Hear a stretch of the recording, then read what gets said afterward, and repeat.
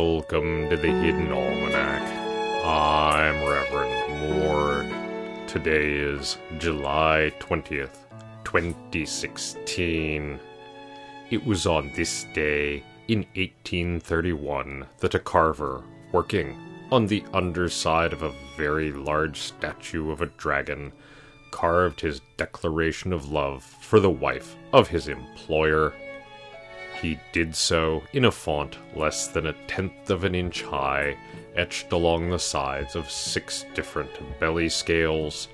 In this minuscule font, he poured out his feelings, his loathing of his employer's cruelty, and his intense belief that she was as much a victim of the situation as he. It was dated and recklessly signed. This carving did not come to light until over a century later, when a museum worker was engaged in restoring the statue, which had suffered badly from termites. The name of the carver had been largely obliterated, and the name of his employer was reduced to a collection of vowels. Only the name of the carver's affections was intact, repeated as it was no less than 6 times. Her name was Martha. Records from that era were spotty, and researchers were unable to determine whether or not the carver ever declared himself. The fate of Martha, or indeed who exactly she was. Romantic imaginations ran wild, and various movies were made, casting the carver as everything from the last good man to a serial killer. Few of the movies were terribly good, and none of them were accurate. It is the feast day of the Granite Elephant, which is not a saint, but had to be put somewhere, lest it trample the unwary.